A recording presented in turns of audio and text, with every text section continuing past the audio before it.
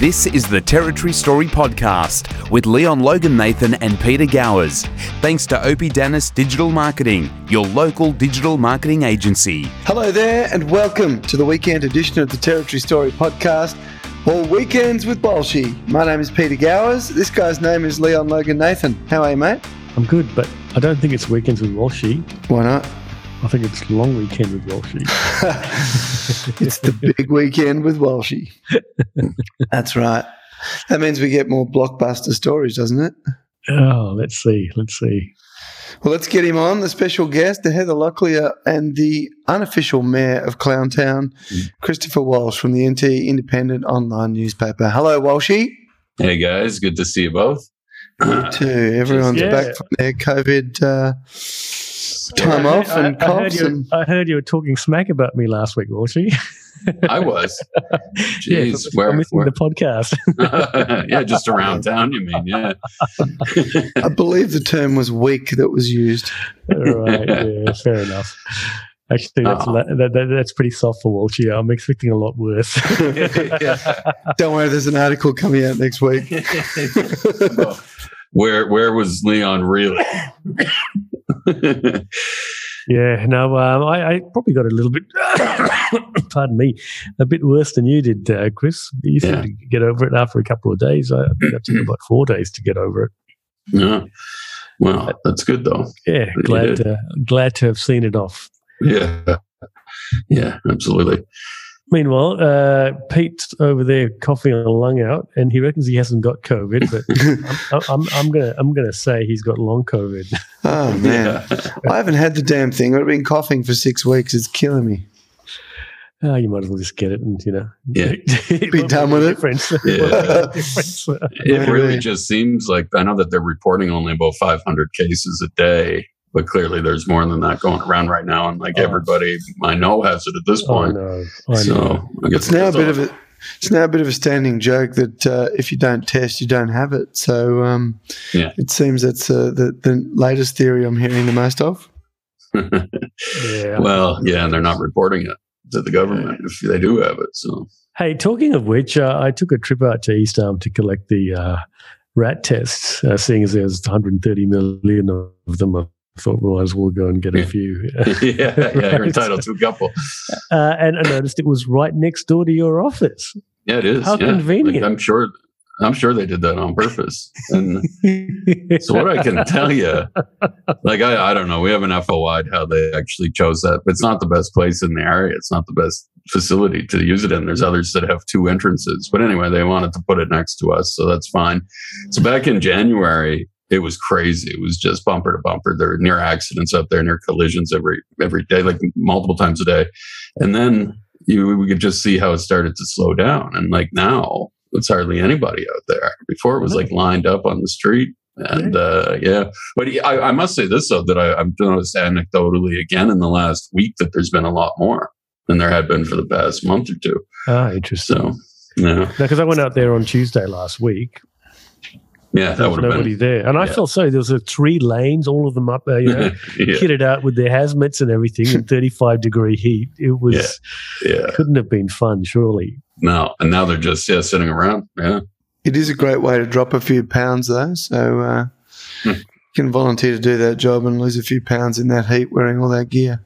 Well, talking about dropping a few pounds, Pete, the first story of the night, the ex-treasurer of the old treasurer, Sid Sterling, does he still drive that Corvette, Chris? Do you know?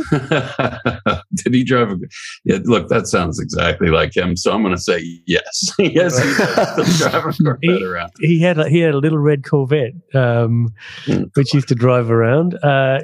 Yes, I know Sid. In fact, he mentioned me in Parliament once because I was upset with...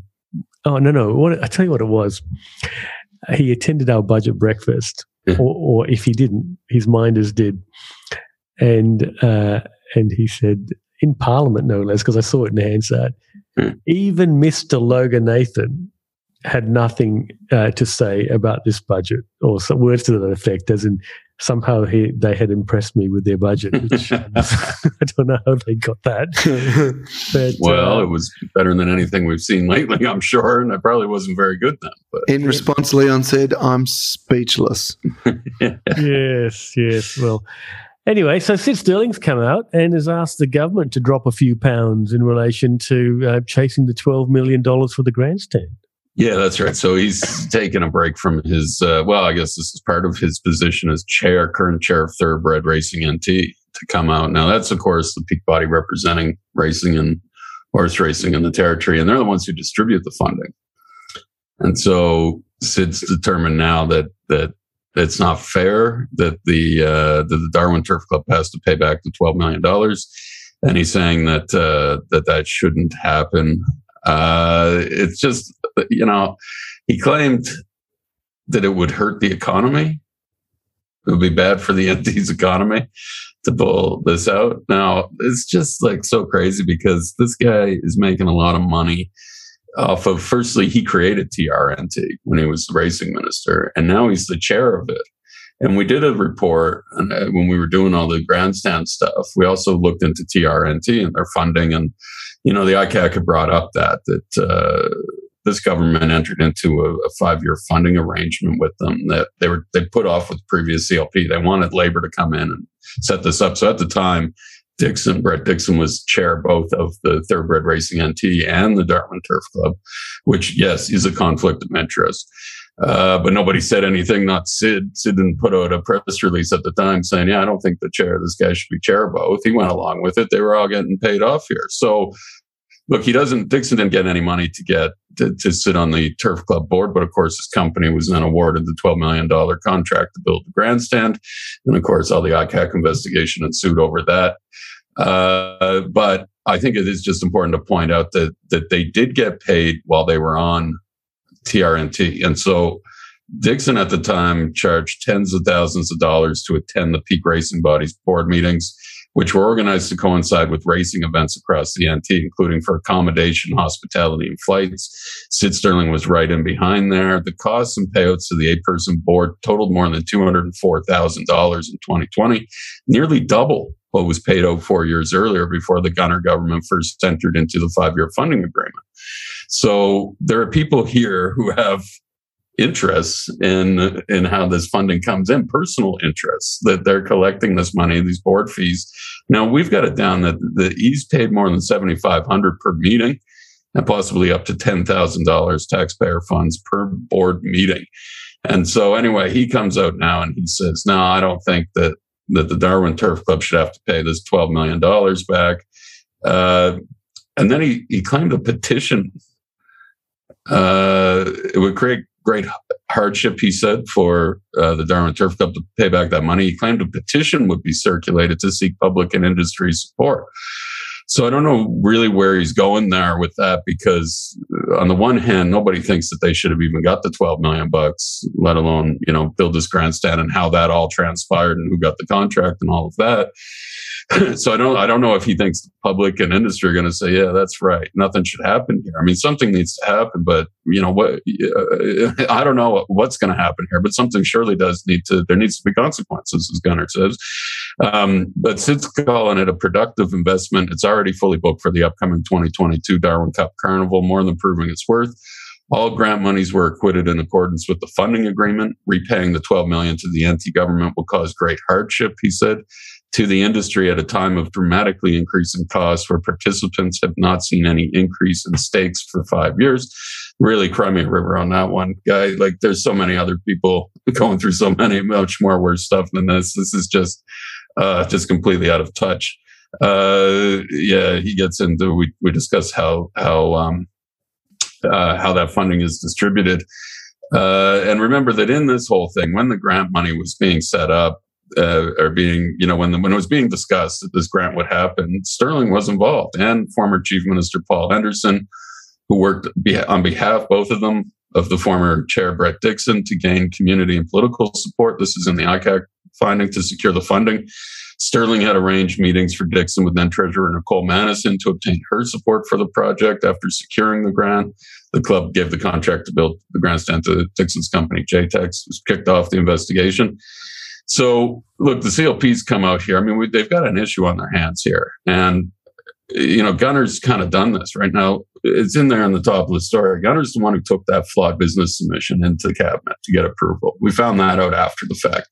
The ICAC, I think that was probably the biggest shortcoming in his report, is that he did not look at how the ministers behaved, how Manison, Files, and Gunner, how they got this thing approved, right? I mean, we know a little bit about that, but then I think it was Files who would come out after and said, well, yeah, it was Gunner. He was the one who brought it in. And this was that flawed business submission that was just a complete joke. That, even a high school student would have done a better job on this. It was drafted that day in order to get the funding. So, but Gunner took it in. Gunner had it in his hand, took it in, clearly didn't even read the thing. Remember, Sean Drapsch told him, here, you take this in. This is good stuff. Hang on, but didn't you? I know we're going over old ground here, but didn't we have a discussion about this a while back where cabinet submissions are supposed to be correct? Some notice. It wasn't with Chris. We talked about this with. It was with Kenny Vowles. Kenny Vowles. Yeah. He told us 7 days notice minimum for anything that gets discussed in cabinet. Yeah, and so this one just came in. Gunner took it in under the arm, which was unusual at the time. I know we spent a lot of time on that. So this is what has happened now. So the CLP, and they've said it before too, back when this first came up, when the Turf Club itself was saying they didn't want to pay the money back, they're saying Gunner's going to have to pay it back. Gunner and his cabinet. They're the ones who supported the Turf Club in the preparation of its submission to government. Remember, Alf Leonardi had sent that handy little sheet. Just fill this in here and we'll get you the money, whatever you need. Michael Gunner and his Labour colleagues, Mary Claire Boothby said, CLP MLA, Michael Gunner and his Labour colleagues made a $12 million funding decision without any proper process. The only people who should be paying back that $12 million is the incompetent chief minister and his Labour colleagues. Yeah, so it shouldn't be an issue though, because we know that they spend in batches of 12 million, so it should be all good. They can just get rid of a social media department and they'll be all good. Cash will be there. Yeah, that's right. Well, look, they're having a hard time finding savings just to keep the budget, moving here, balanced. So I don't. Yeah, they're certainly not getting that out of taxpayers. I don't know what's going to happen here, because Gunner seems to think that this was a good move, that this was something that the public wanted. At this point, I mean, it just continues to raise the specter of this whole scandal that the Gunner was in the center of, as much as he's washed that away and let it try and bounce off him and blame Alf Leonardi for everything. It just keeps blowing up in his face here every time this comes up. So, and to say that he wants that $12 million back because something wrong happened. Remember, it wasn't the horse's fault. It was somebody else's. And he never said who.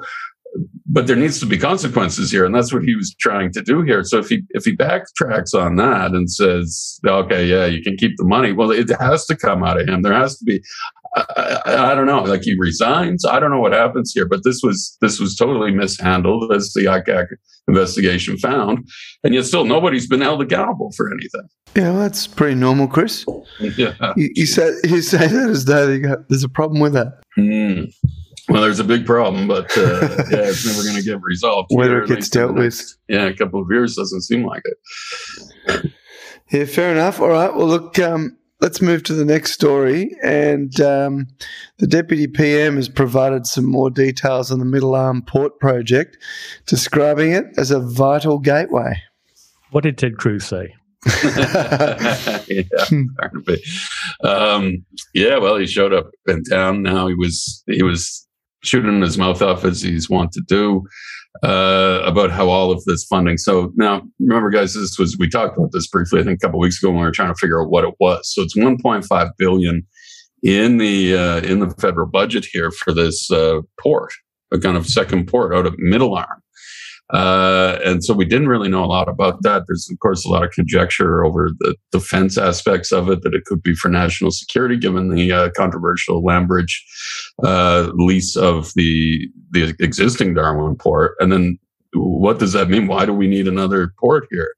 So Barnaby was in town to explain to us that that this new facility is needed, that it will drive economic growth in the NT, will effectively become the city's second port. But he said the new port of Middle Arm will become a world-leading industrial hub for gas processing, hydrogen, and minerals processing and refinement, which would be used to export more gas and minerals to Southeast Asia. He says this will make Darwin not only a port, but a vital gateway, a real gateway to the wealth of Southeast Asia. Our investment will deliver this, supporting port infrastructure, including a wharf and offloading facility and dredging of the shipping channel. To assist us in growing our gas exports, our critical mineral exports, and development of hydrogen. It is making sure that this port becomes one of the premier ports in Australia. So, he was asked about the Darwin's port lease to Lambridge Group, saying, of course, Australia still owns the port. But he said Australia must become stronger. Our nation must become as strong as possible, as quickly as possible. And what we're doing here at Middle Arm with $1.5 billion just in this announcement is going to be transformative, bringing in close to $16 billion worth of private investment. Now, in terms of all the defense stuff, Peter Dutton, of course, the defense minister, and even finance minister Simon Birmingham have not ruled out the new port being used by defense at some point. So we're still not clear on exactly what's going on there. That's a shock. Yeah, what the future plans are, how that's going to work. But the other thing about this that was really weird, and I saw it on a ABC story that Matt Garrick did, and he had asked Nicole Manison, the deputy chief minister, multiple times. Did you guys see that? Where she refused to call it a port? Oh. Was it a mooring? It was outright bizarre. Yeah, it was a multi-use facility. Yes. A wharf and a multi-use facility. That must support, right? It must be wheelchair friendly then. She just refused to say the word port, kept calling it a multi-use facility. Anyway, Barnaby Joyce, as he's known to do, just called it what it is, a port, and said that it would help reduce Australia's reliance on imports as well. Darwin is going to be one of the hubs of manufacturing in Australia, he said. So we know that, I just want to ask a question, right? Because this all sounds wonderful in theory. And this is the second time this week that I've heard Darwin get referred to as, a vital gateway. Yeah. But do we actually think anybody believes that other than just giving lip service to it? Does it get treated as vital gateway status in any way, shape or form? Well, no, I mean, that's why we've got the situation that we had here, right? Like I was saying before, that the Fed's never invested in this. I mean, you had successive governments of different political stripes going to Canberra saying, hey, we want you to invest in this port here. We think we are a gateway. And they had no interest in that whatsoever. Now they've got $1.5 billion to throw around for this. But I think, and we're going to get into this a bit more of what exactly this is, this facility out there, because it's still not clear. I mean, you can say, Barnaby can call it whatever. But they had actually done ABC had a pretty good story by Jesse Thompson up about that. The plans to industrialize Middle Arm could cause significant health impacts. A government environmental report warns. So this whole industrial precinct out of Middle Arm is going to be essentially this area where they're manufacturing, as we said, their minerals, hydrogen, petrochemicals. I mean, they're going to be using natural gas there to make plastics and paint and things like that. So, you got Paul Kirby running around telling people, banning plastic knives and forks from being used at Mendel markets. And meanwhile, his government is building a facility that actually will produce these on an industrial scale. Yeah. Like I've been talking to people this week about that, and we're going to have more stories about this because, we don't really know enough about it. And good job on the ABC to get this government environment report because that shows that. And now remember, this is all back with the TERC, the Territory Economic Reconstruction Commission, and our old mate Liveris, who just happened to have run Dow Chemicals for however many years. And so they go to him and they say, what can we do to rebuild the economy after the pandemic? And he said, I know, petrochemicals manufacturing, my friends, and you do it right there at Middle Arm, not far from Palmerston either. And seems like the obvious choice. Yeah, I mean, look, but you're talking, they're saying it'll create 20,000 jobs. Now, what that report found too was that that the government was required to submit under the environmental approval process, which noted its proximity to residential Palmerston and ranked the risk as uncertain. And the environmental advocates said that labeled the report incredibly concerning, saying this is all occurring within 3 kilometers of suburbs of Palmerston. You look anywhere around the globe, you're not finding massive petrochemical refineries right next to suburbia. That was that's true. That was Jason Fowler from the Environment Center and T-Tel and ABC. So there are concerns about threatened species as well as migratory shorebirds, and habitat could be impacted. 1,500 hectares of land proposed to be cleared for the precinct as well.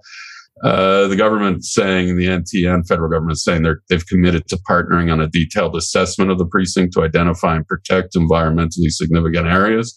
We all got to start paying a bit more attention to this here, and we're going to do some more reporting on exactly what this is going to look like, because it's all kind of happening here. Like, we knew that Economic Reconstruction Commission report had talked about it, and Gunner said he was going to do something, but now that the feds are kicking in $1.5 billion, it's going to get interesting really quickly here. We just got to monitor that, I guess, and see what they're doing.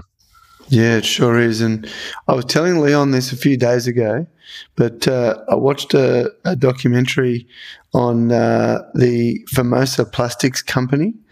And if you get a chance to have a look at it, I encourage anyone, check it out, because the damage that those plants can do if it's not maintained and looked after properly is staggering.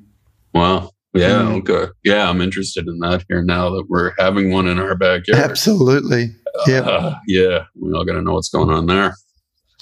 Right. Well, let's move into federal politics. I mean, we're already skirting around it now as it is.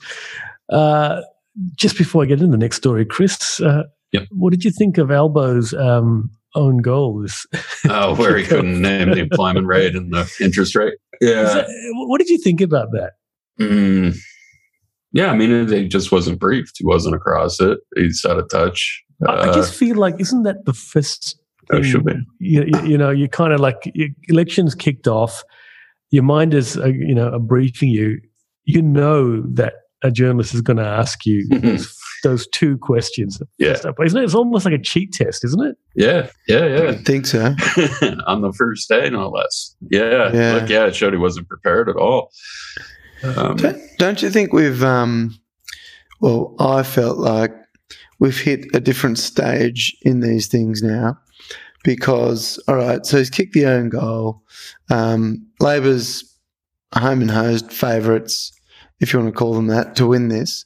And the reason why we knew that it was a real win for the Liberals and a bad move for Labor is because the sports bet odds changed so much. Oh, yeah? Like, seriously, that's where the world's got to now. So, because even though I think the Liberals are $3 to win and Labor was like $1.10 to win, they blew out to $1.35. But the Liberals didn't come into anywhere under $3. But I thought, gee, that's the state of play. You can basically gamble on everything these days. Yeah. Absolutely. And the best money is for Clive Palmer getting a seat. Yeah. Pays about $67 if he gets a seat. Right. Have you all noticed, like, every single day on the front page of the Australian and the NT News is a yellow banner? Yeah. How much must he be spending on? Yeah, tens of millions. And it's crazy. And he's running some candidates here. We'll get around to exploring all of those in the coming days. Sorry, I saw, it shouldn't be a surprise, but I saw Raj Samson's post today as I was driving. He's having another crack, is he? Yeah. Fair enough. For the seventh time the charm. Yeah. For the Senate. I was wondering, if I got him back on the podcast, what on earth could I possibly talk to him about? Well, ask him about the incident at the wharf where he let his mate drown. That's pretty nasty business. Let his mate drown? Well, we did the story about it. So a guy drowned at Stokes Hill Wharf a few weekends ago, and Raj then went on Facebook and said that he was a good mate of his, and there were 2 teen girls there who were imploring him to save his friend after he fell in the water, and Raj told them, "Oh no, me and water don't mix. I can't do anything for him now." Now, keep in mind, the guy was a doctor, or allegedly, or whatever. He said he was a doctor. He worked in a hospital. I guess we can be safe and say that.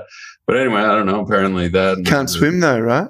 I don't know what. But then there were some teen boys there who actually jumped into action and tried to save the guy's life. And they were being heralded by the police as heroes for trying their best. And I guess Raj was just back in the car, back in the truck. Waiting. So I don't know. He described it all on Facebook. We put some of it into a story about that. He seems to get out on a lot of adventures around town. Raj does. Right. Goodness. Okay. Well, what are the odds of Senator Sam McMahon winning her seat now that she's running for the Liberal Democrats?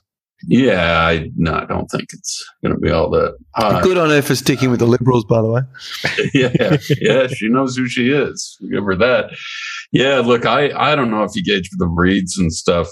People weren't too interested in this when it happened, and I don't know how that translates overall, but you kind of get that. I mean, you can look on Facebook when people are, when the other media companies are doing theirs too, how many comments, how many shares and stuff things get. Usually you can gauge interest. And I don't think this stuff really caught on. Now, they did do the formal launch here earlier this week with Campbell Newman, of course, the previous former Premier of Queensland. This is his party. He's the leader. He's running a slate of candidates in Queensland, the NT, and I believe some other places. So yes, Sam McMahon had announced that she will be, following months of speculation. In fact, I found a story that I wrote back in January saying she had jumped to the Liberal Democrats because we had it from sources, and then she denied it, saying no. So we never ran the story, but the draft is there. So yeah, she's confirmed now this week, following months of speculation, that she would be running for the Liberal Democrats as their Senate candidate, and also that her electoral officer, Kylie Bonanni, you guys remember her? She had also recently resigned from the CLP. We spoke about that. She's going to run as the party's lower house candidate in Solomon. And then the other guy, Jed Hansen, who was the CLP vice president, he's also, I think, second on the Senate ticket now. He's joined the Liberal Democrats as well. And then you had, I think it was late last week that Peter Stiles and Linda Fazaldine both resigned. Also pretty high profile people. Of course, Stiles was a former deputy chief minister. And they're married, by the way. I don't know if the NT News knew that or not when they wrote their story about how, these 2 separate people just happened to resign at the same time.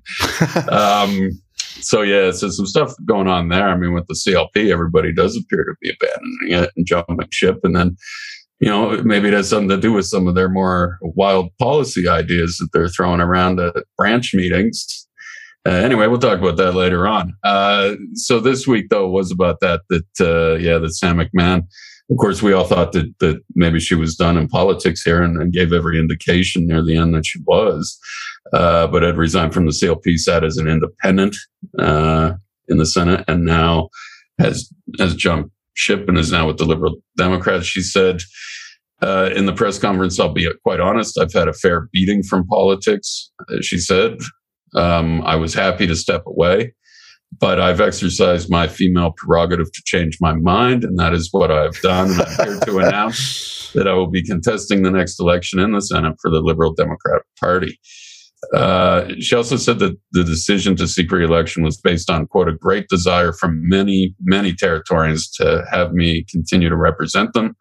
I've accomplished quite a lot in the 3 years. There's more to do. So, so that's what's going to happen. And then Kylie Bonanni, now the Liberal Democrats are a small party that adheres to, as they say, classical liberal or libertarian philosophies, including promoting smaller government.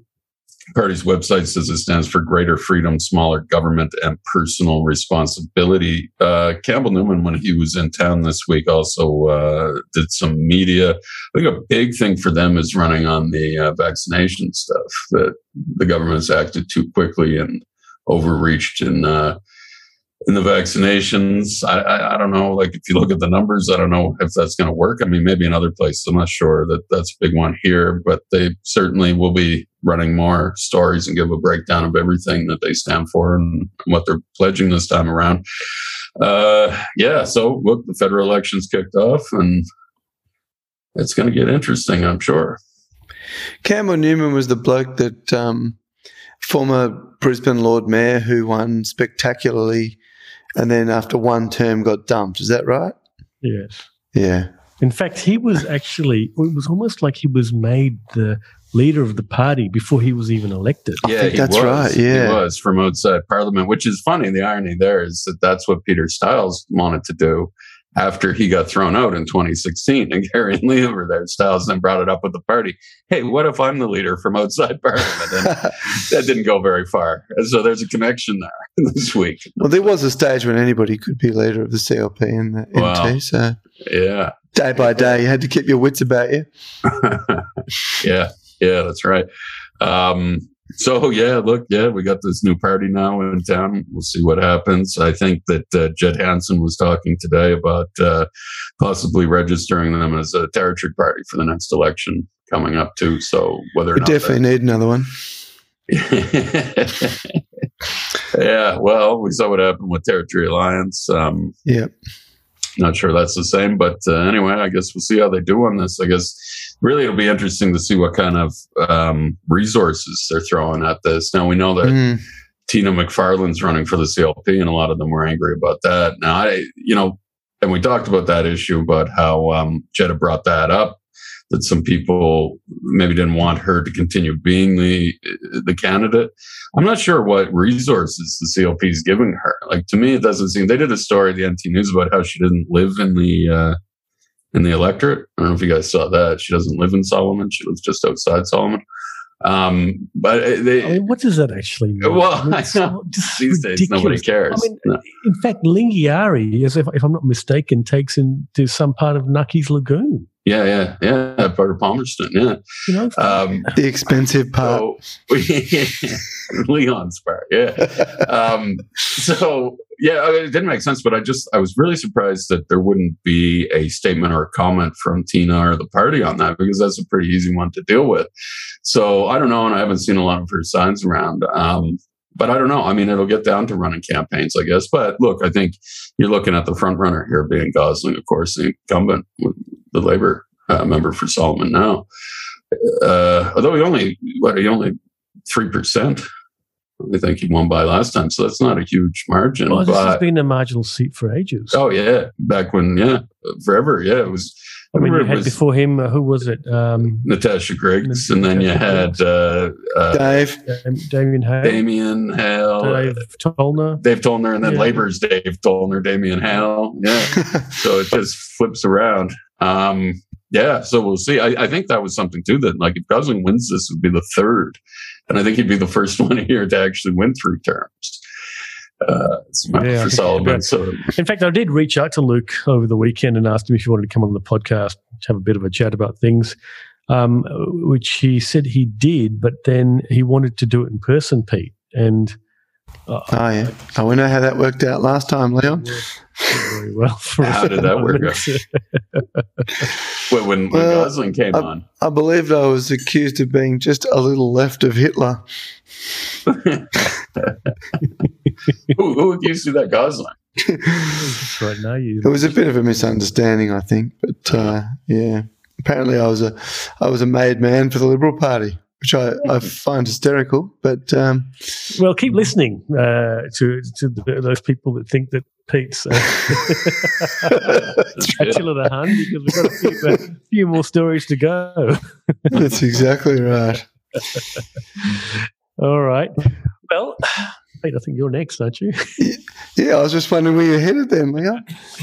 Let's have a look at the next story, and I know what the story is with this story. I'll tell you afterwards. But Civic and State Square's costs are ballooning to close to $200 million from the original $20 million announcements. Now, I know why this is.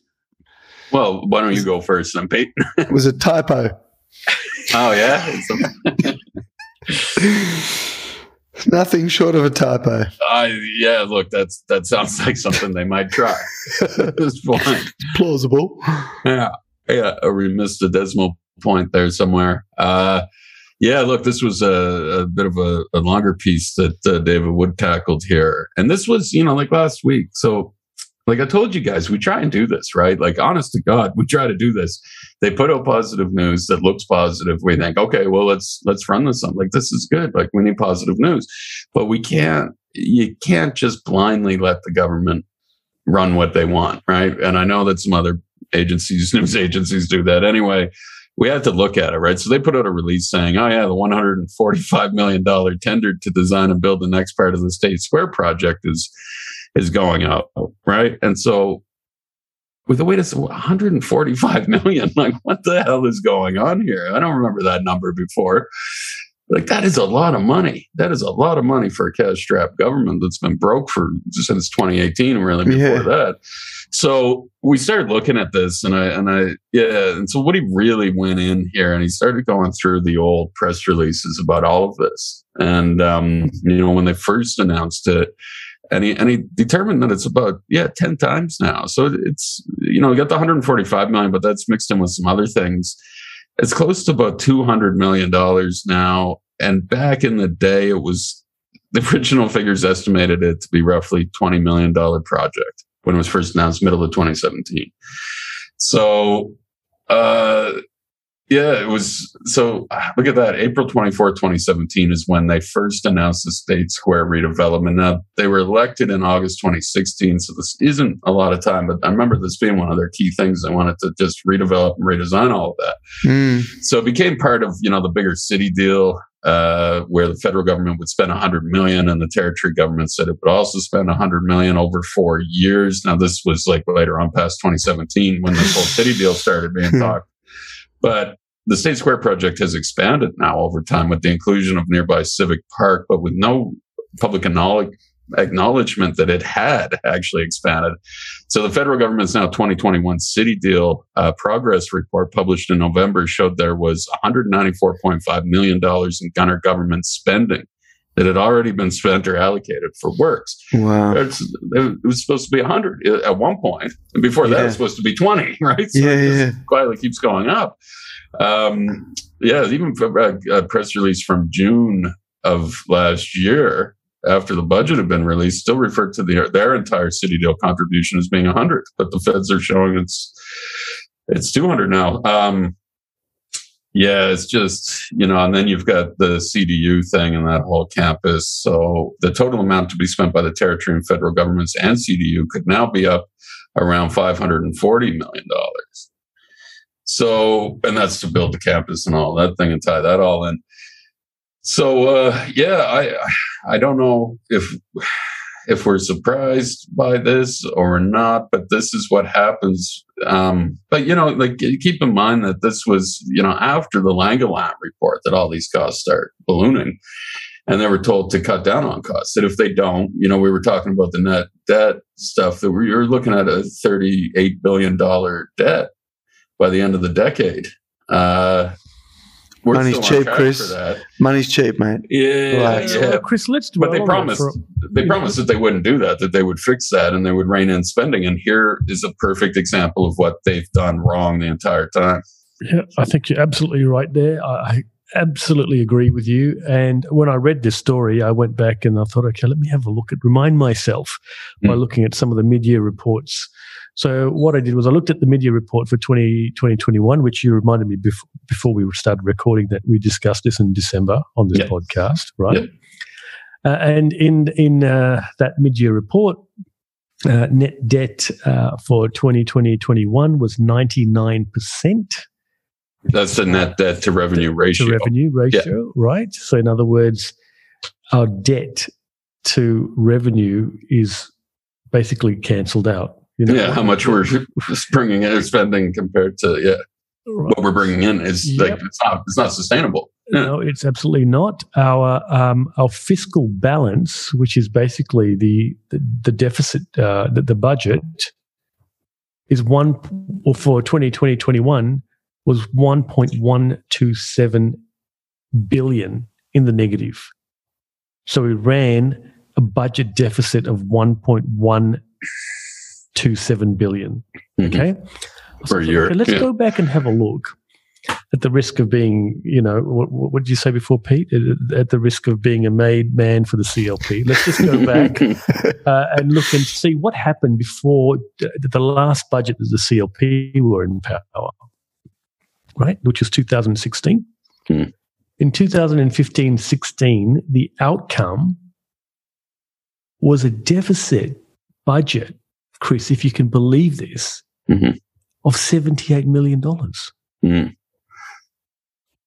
So we've gone from a deficit budget of 78 million in 15-16 to last financial year being, what was it, 1.127 billion. 1.127. I mean, this is that's just the annual times. This is annual. This is annual. This is not cumulative. Yeah, I want to talk about cumulative, Chris. Yes, cumulative. The net debt in 2015-16 was 1.85 billion. And I think we knew that, right? Yeah, we've talked about that saying before. About 1.8 billion. It's there in black and white, 1.8 billion. It is currently 6.764 billion and projected to reach 7.782 billion by the end of this financial year. By the end of June. Yeah. So basically 8 billion. And now that's, according to that Midger thing, that was a $1 billion improvement on what they were. Yeah. Now I'm not going to say for 1 minute the CLP are going to be able to come in and fix this. No. I don't think they are. Yeah. Right? I don't. So for all you Labor guys that are listening to this, thinking that this is a CLP funded podcast, right? Hey, let me tell you, it's not funded by anyone. Exactly.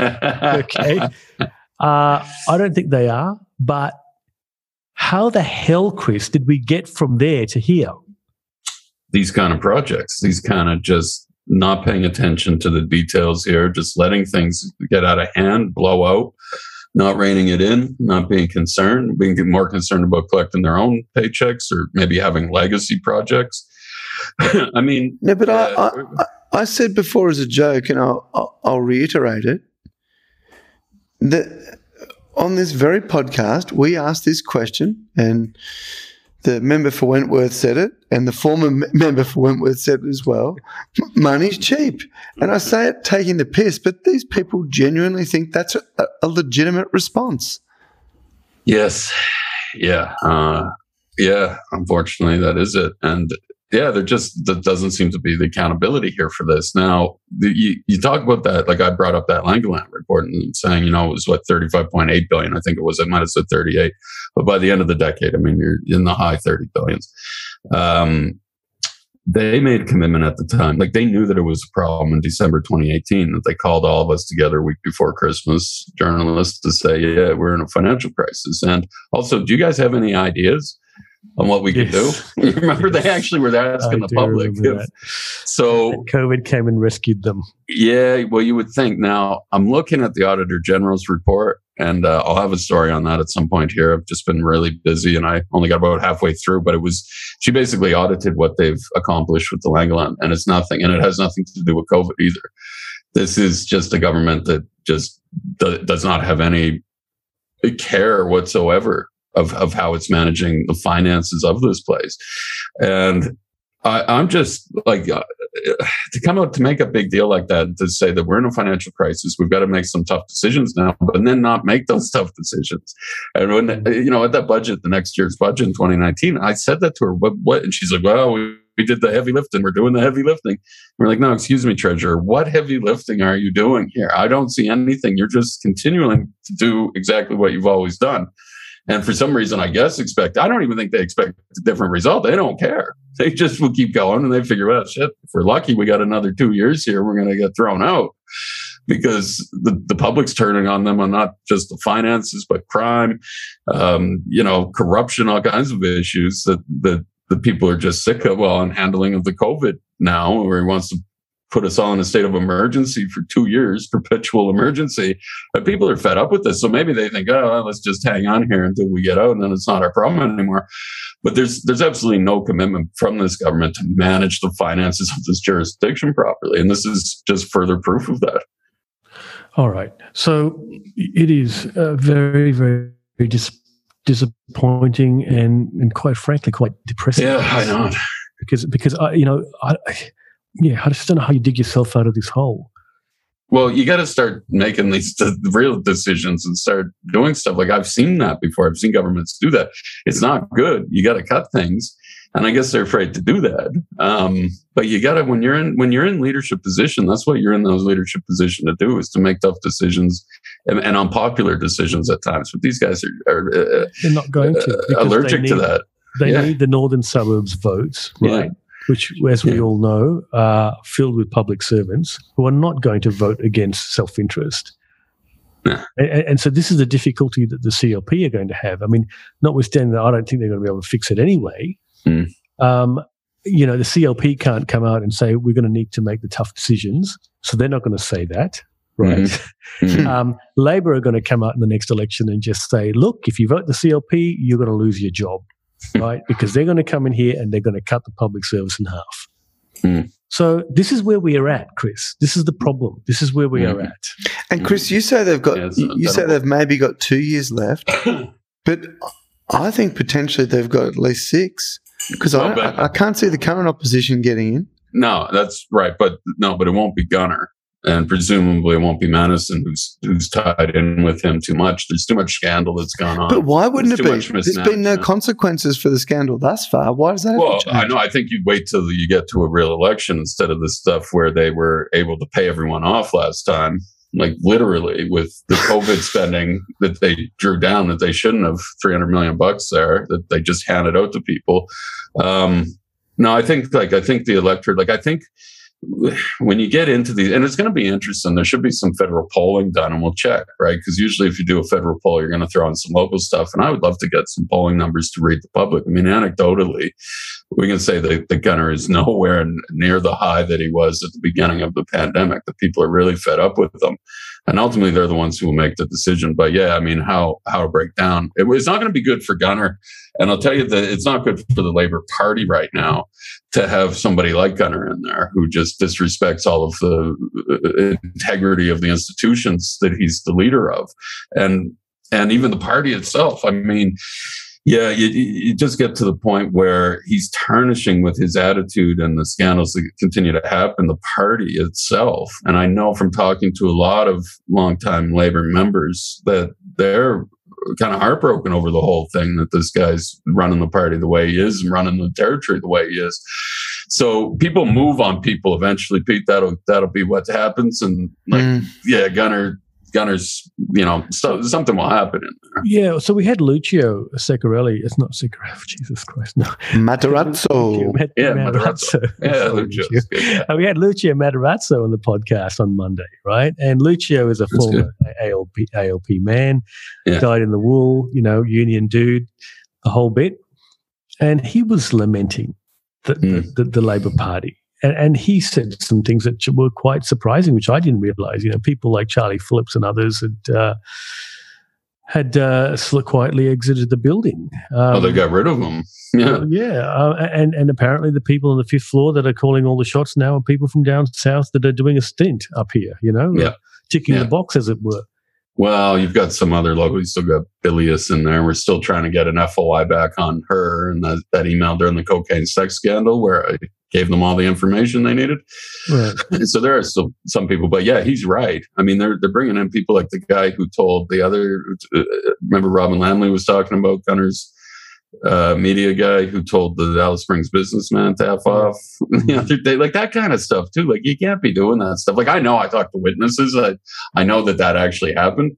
And the fact that they're covering it up and pretending it doesn't, but that's the kind of stuff that's damaging the party. Like the party, like I've written that before, right? I think when the Young Labor guy was up with the cocaine scandal, and I was talking to labor people who said, like, this just wouldn't have been accepted before. Like, this is just destroying the party. The Gunner's just, he's just letting everybody do whatever they want there.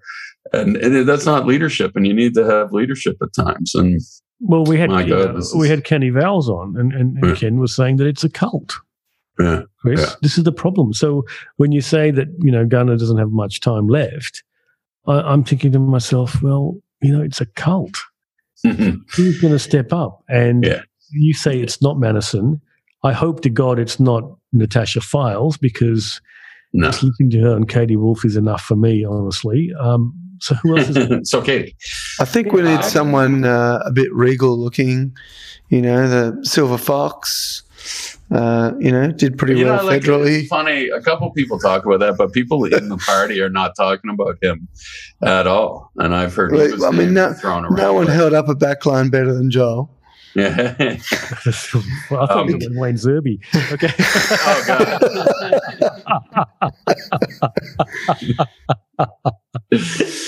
That's funny. Well, why not, man? Hey, Wayne, have a go here, buddy. You really do better than Gunner.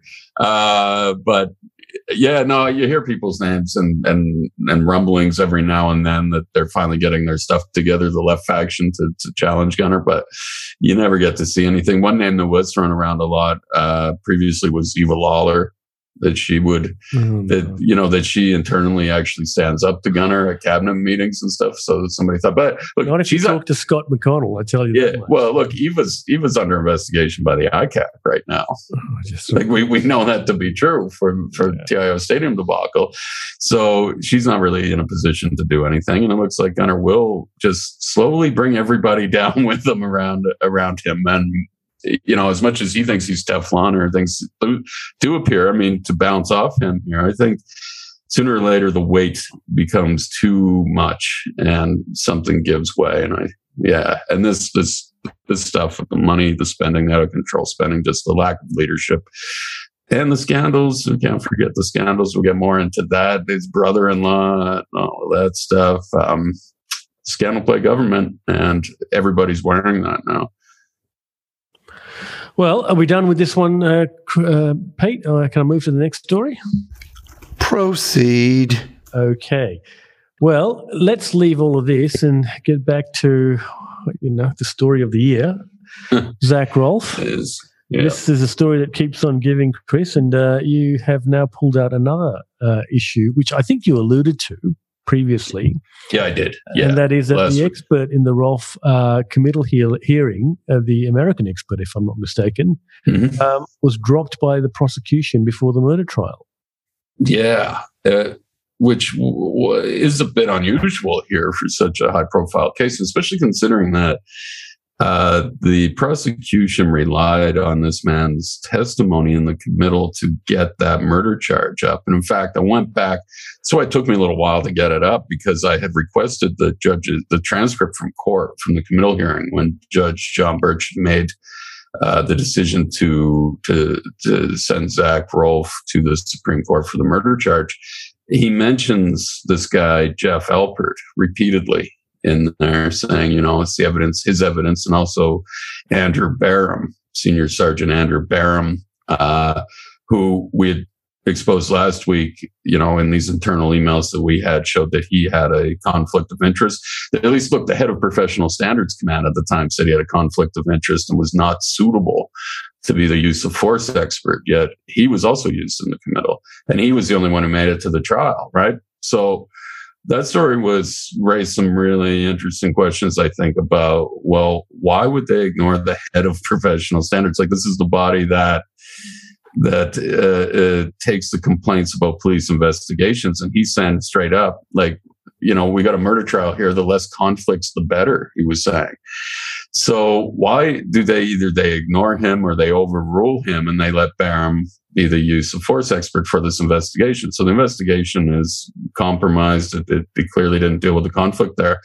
But the other part of this investigation, so at the time in that story, we had said how police even knew that Barham wasn't going to be taken seriously by anybody, right? Like Barham, you know, when the guy gets up and says, "Oh, I have 5 black belts," and you know, it was just, yeah.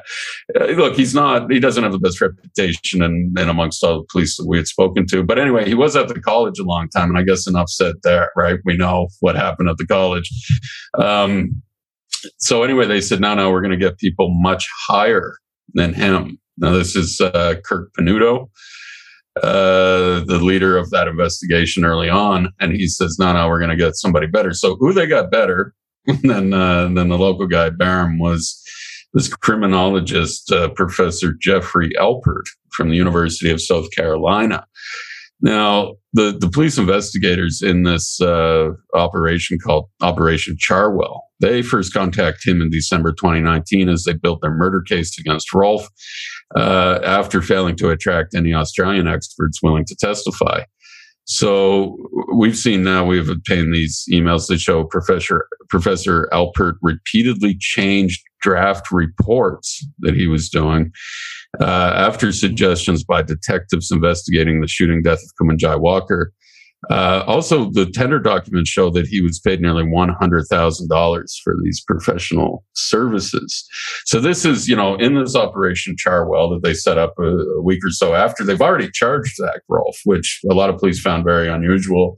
You'd set up the investigation to determine whether or not charges should happen. But we've already kind of canvassed that at great length about the rushed decision to charge and how investigators said, this isn't even a complete brief of evidence. So then they set up Operation Charwell, but they charge him. Then they set up the investigation to prove that he's guilty of murder. And Alpert's paid $100,000, but we do see that in there. And first, I guess when he gets in touch in January the next month, Panuto writes, before progressing our discussion in any formal way, it is important that we make sure we have a good fit. Otherwise, I will struggle to be able to convince my bosses of the value in using your extensive expertise, Panuto wrote. He then went on to say that it was the belief of investigators that Constable Rolfe had disobeyed orders during the attempted arrest of Walker. And later in the email, Panuto wrote that there was, quote, a lot of subtext not referred to here that is easier left to a discussion via telephone. There were a lot in the emails about, let's talk about this on the phone kind of thing instead of putting it in writing.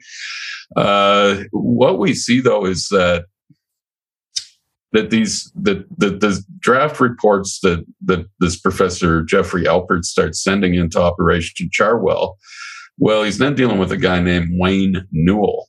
And Wayne Newell starts offering, as he said one time, I've offered a couple of suggestions that you may wish to consider.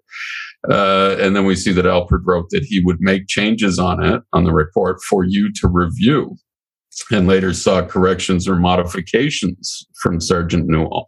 So this goes as to whether or not this guy is an independent use of force expert. And it looks like his independence here is compromised. There was one particular thing in a draft report dated February 2020, stated that there was an initial failure in communication between officer in charge at UNDMU, Julie Frost, and Rolfe's immediate response team, which may have led to the lack of following plans and orders. But the report was also critical of investigators who interviewed witnesses in UNDMU immediately following the shooting. However, when Professor Alpert shared his next draft report on February 28th, all criticism of those in charge had been removed.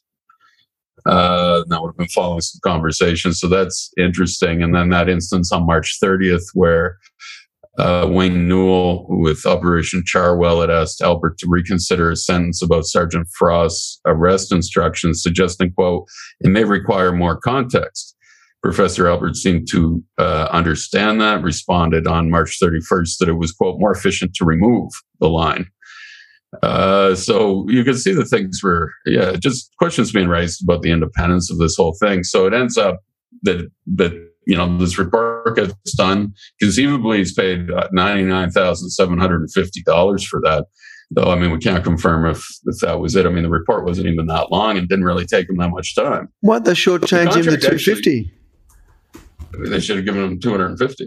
No, why they shortchanged him $250? Why not just go for the even $100? Yeah, that's interesting. Maybe that would have looked too suspicious.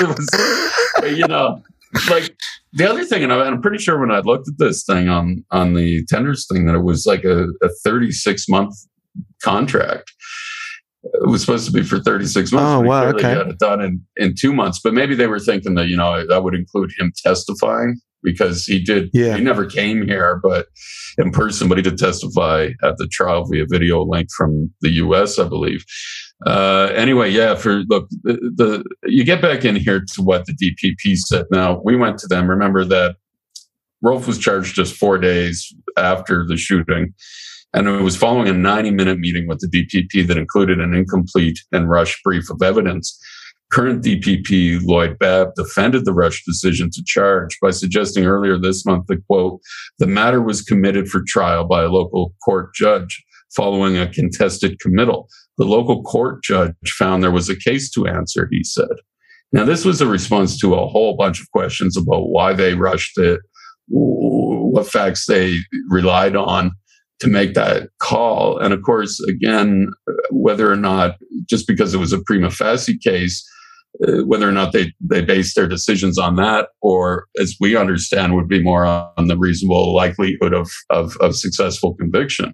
And so that's what he came back with. Like, there was probably, 15 questions in there, some of them detailed on, exactly what would happen, how they came to this decision. And we think, the public has a right to know how the DPP made that decision in a 90-minute meeting with not all of the evidence there. And that was the best he could come up with. The local court judge found there was a case to answer, the committal. Well, now we know that, one, Barham, the police had already said he had a conflict of interest and was not suitable to give evidence. He gave evidence. And this guy, Jeffrey Alpert, who's now paid $100,000 and given suggestions on how to edit his report. These were the two main things. When you look at the committal hearing and the transcript, that's what the judge relied on to send Rolf to the Supreme Court.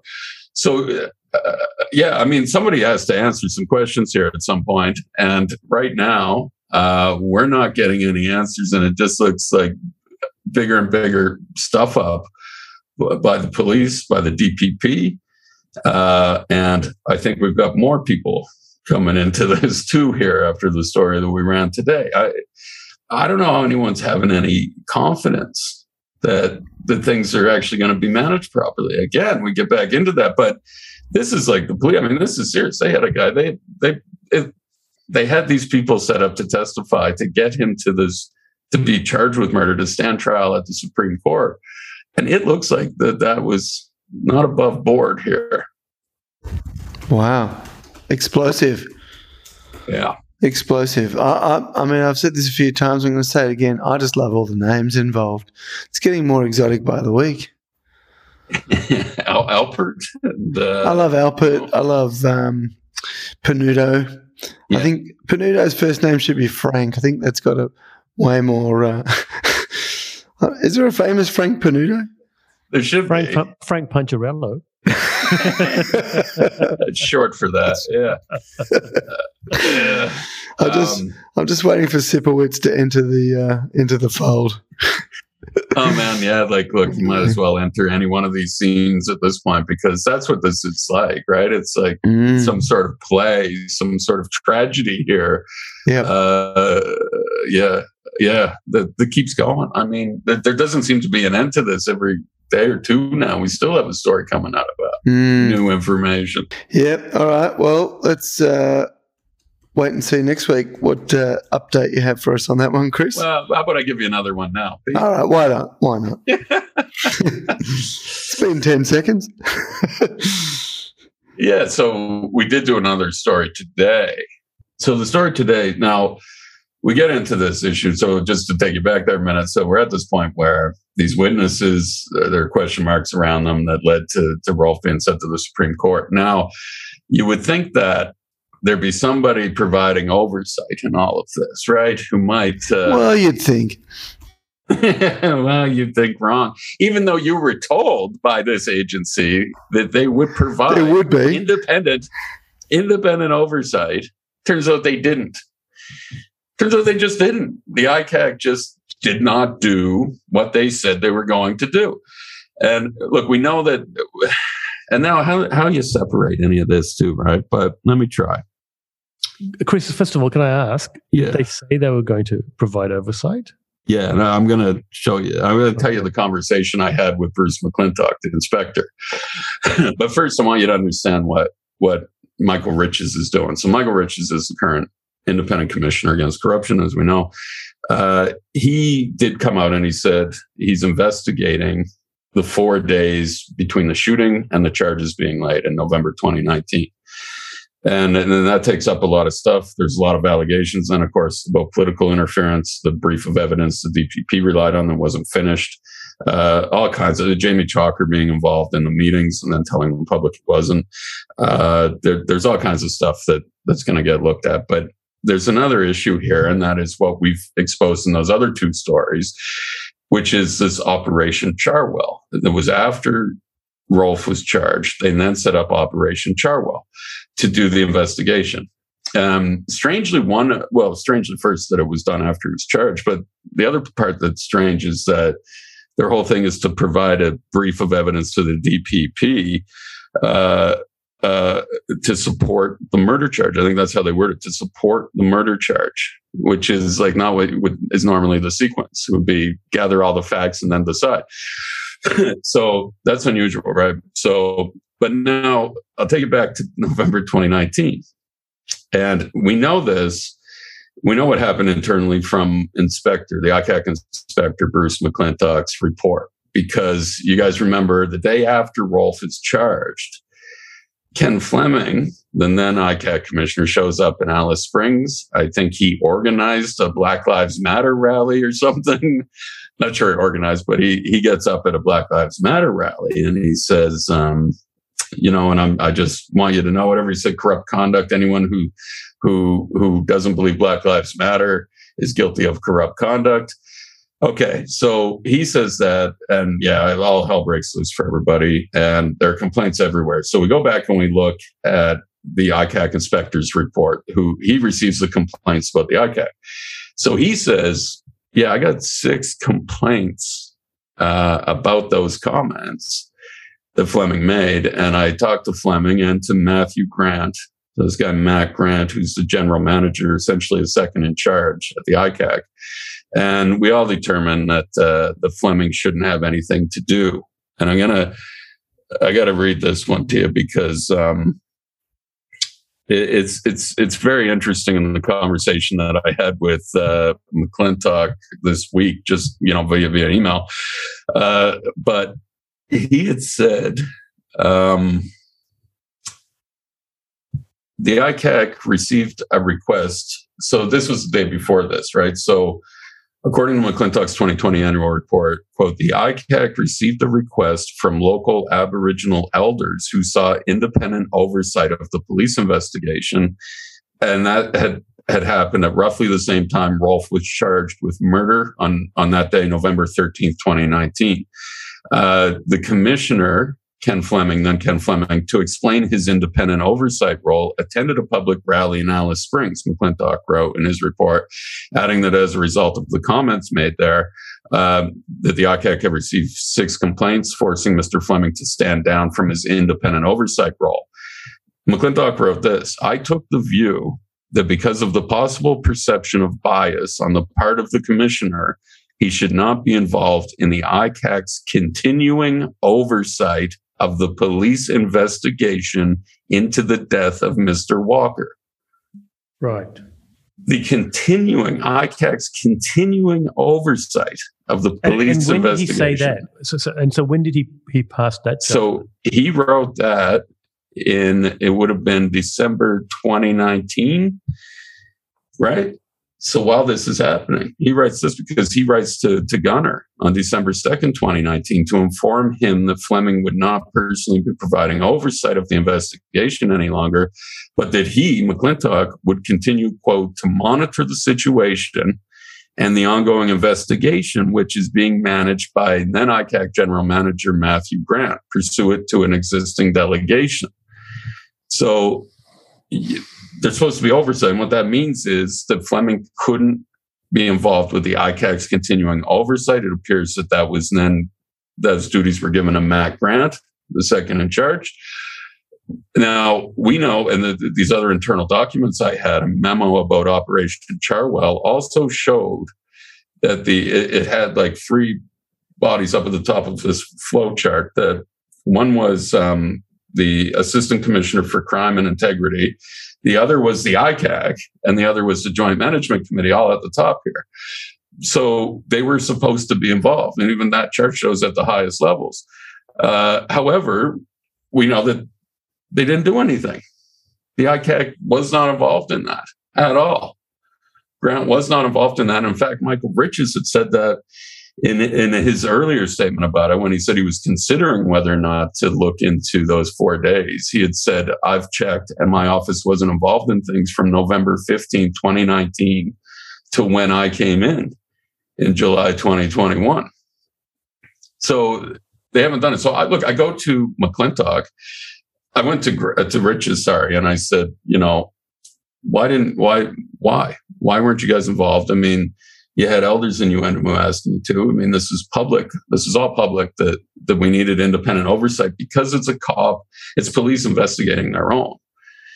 And that's where I think the UNDMU elders thought, okay, well, are they going to be biased towards the officer in this case? And so they wanted that independent oversight, but we all needed independent oversight. You can't let the cops investigate their own on a murder charge like this. So I went to Riches and I said, I think the public needs to understand exactly what happened here. I mean, you're investigating part of this now, but why wasn't your office involved in the investigation? Now, we've now pointed to like 4 or 5 major issues from that investigation that, if there was independent oversight provided, probably would have picked up on those conflicts of interest that we mentioned and other things. So a very bizarre response that I got from him, and he just wrote, I commit to explaining the role played by my office in respect of the matter.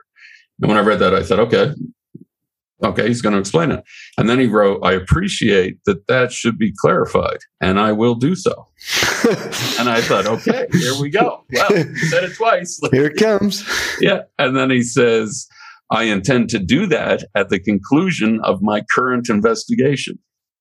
The soft letdown.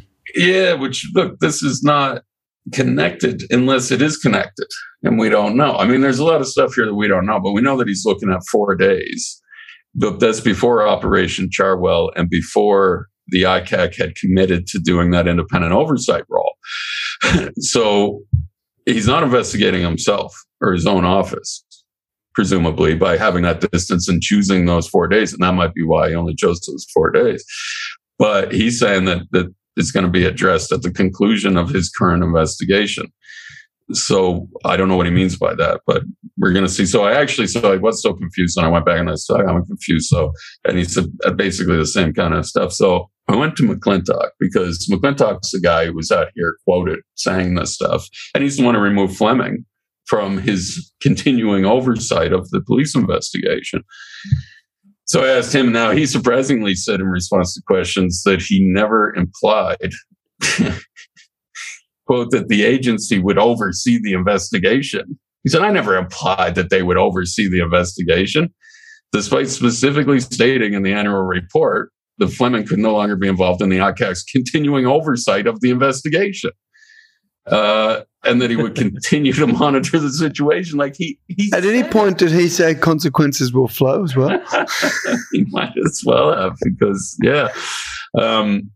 He said this at the end of an email too. I repeat, it was never the role of the ICAC to supervise the investigation or oversee it in the way you suggest. And I was just suggesting the way he suggested it. Adding, he's using a Jedi mind trick against you, Chris. Oh no, absolutely! Like this guy, look, he's a well-respected lawyer. He's going to do this. I saw what he was doing, his techniques of like, and then just taking something I said and running this whole other argument with it. That was not what I was saying at all. So anyway, I kept it kind of short and sweet with him. But anyway, look, one of the things that he did say was that the ICAC was only engaged for, quote, one issue that made a limited engagement appropriate. And that involved police investigating their own, but he did not elaborate on that. So I don't know what that he's saying now. We're ongoing, but he had said the ICAC's continuing oversight of the police investigation when he removed Fleming. And now he's saying, well, it was one issue that made a limited engagement appropriate, and we dealt with it about police investigating their own. But then he says, so it follows, therefore, that the ICAC has no responsibility for the failures that you identify in the police investigation, assuming them to have occurred, he said, and myself as inspector, even less, if that were possible. Oh, my goodness. Oh, my goodness. Wow. Oh, Yeah. gosh, that's a harsh one, isn't it? Yeah. Yeah. So look, something happened here. I mean, Jesus Christ, like for this guy to be saying this now and coming back, and I wrote back to him something like, yeah, I guess I was just confused because you said this. You directly said this. You can't now say that you didn't say it or you didn't mean it that way. Like it was quite clear. I mean, basically, I wish I could have done the interview with him face to face, because I would have said, okay, well, what did you remove Fleming from? Yeah. Because if he's saying that there was only one issue that made a limited engagement appropriate, what did he remove Fleming from? Well, have you got his number? No, this is just through email that I'm sure I could. He's got a few things on at the moment, Leon. Yeah. I'm just really surprised at the tone and the response. It just doesn't feel like someone who's, I don't know. Well, he also told me at the end of that, he said, you're barking up the wrong tree. Yeah. And I felt like saying, like, so really? There is something here. And I said, like, Bruce, I want to write back. Barking up. Yeah, with respect, I'll bark up whatever goddamn tree I want to bark up here. And just because you say that doesn't mean, I guess maybe that works on other journalists. They'd be like, I guess I should leave the guy alone. Well, it makes me more suspicious. By you, Chris. I mean, you did highlight some issues in the past, and I can't recall what they are, but I know. Oh, okay. So, yeah. What was it? Do you remember there was some? Oh, we had another run-in with him, right? With McClintock, there was something happened that you had. Yeah, you had. Was it a conversation or an email? Yeah, it was an email exchange. Very good. It was in relation to who he hired as his PA. Yeah. Yes, right. Which that's going to come back because remember that story about in DCM and how they had manipulated the tender scores to get this one company to provide contract services to hire people. And then we found out that that one public servant, Maria Moore, had access to the ICAC inspector's email, right? And it was a similar nasty tone. And then he realized, I didn't think about that was probably a bad look, that we had someone in DCM who was under investigation, had access to my emails.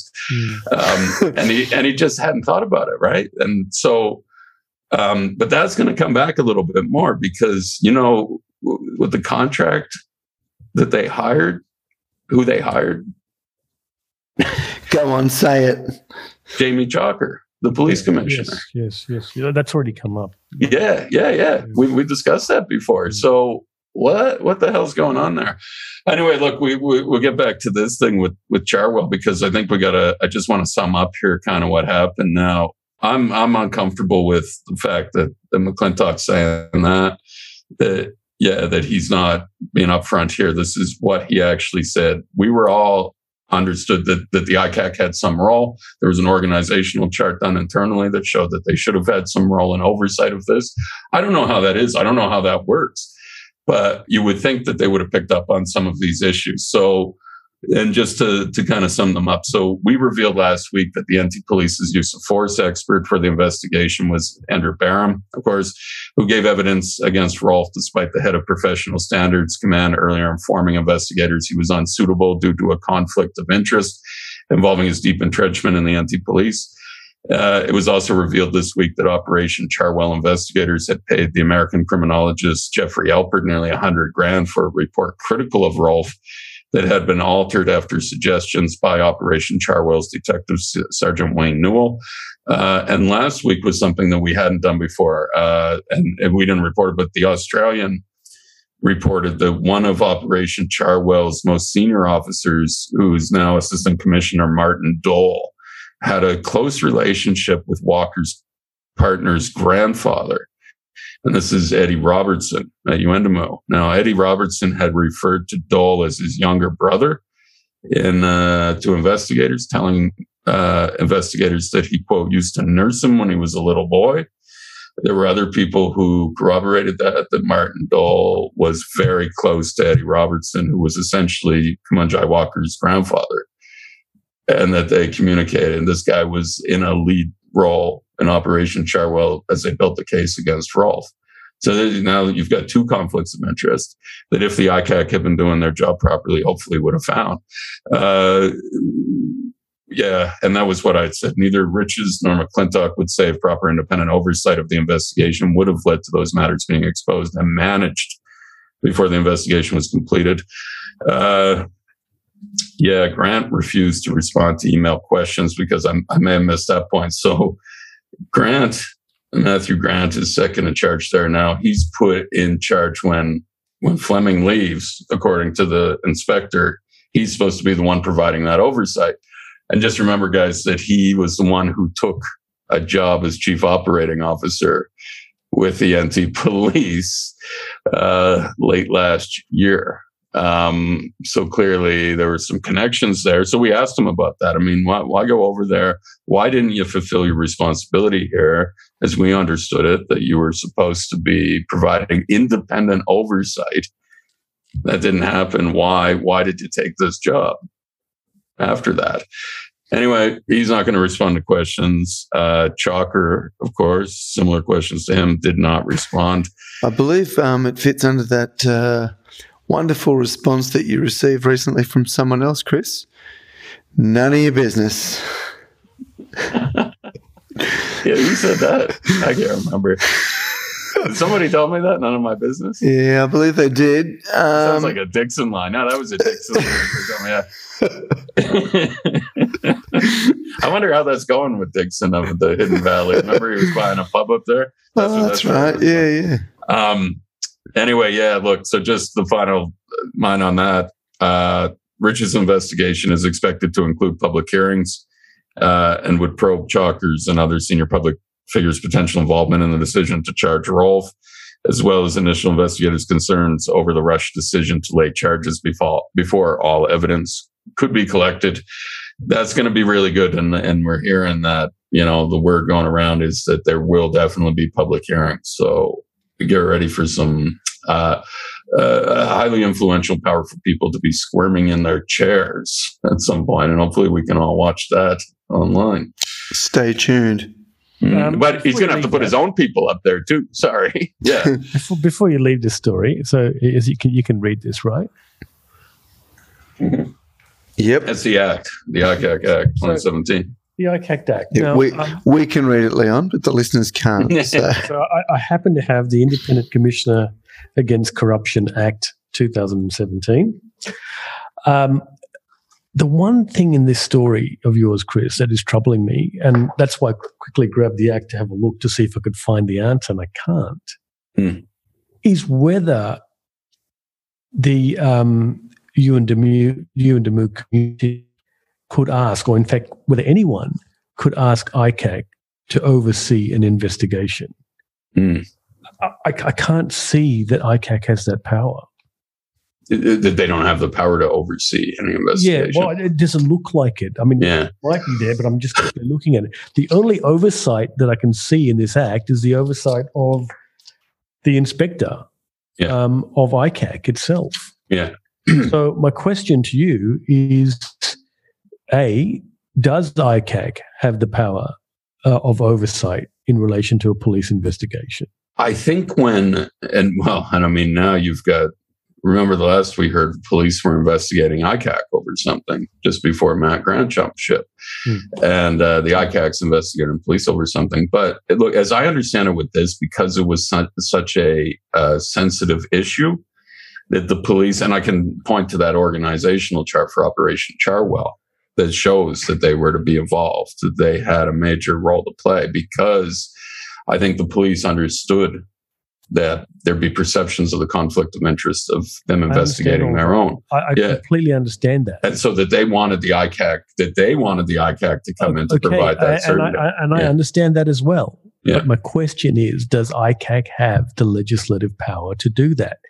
And I've got a question mark over that right now. Yeah, look, so do I. I mean, I don't know. I'm just based on what they said, that there was ongoing oversight. I mean, this is what they told the community. This is what they told Territorians, was that the ICAC was providing ongoing oversight. Because maybe this is why Bruce McClintock has responded to you saying, what the hell are you talking about? That was never ICAC's responsibility.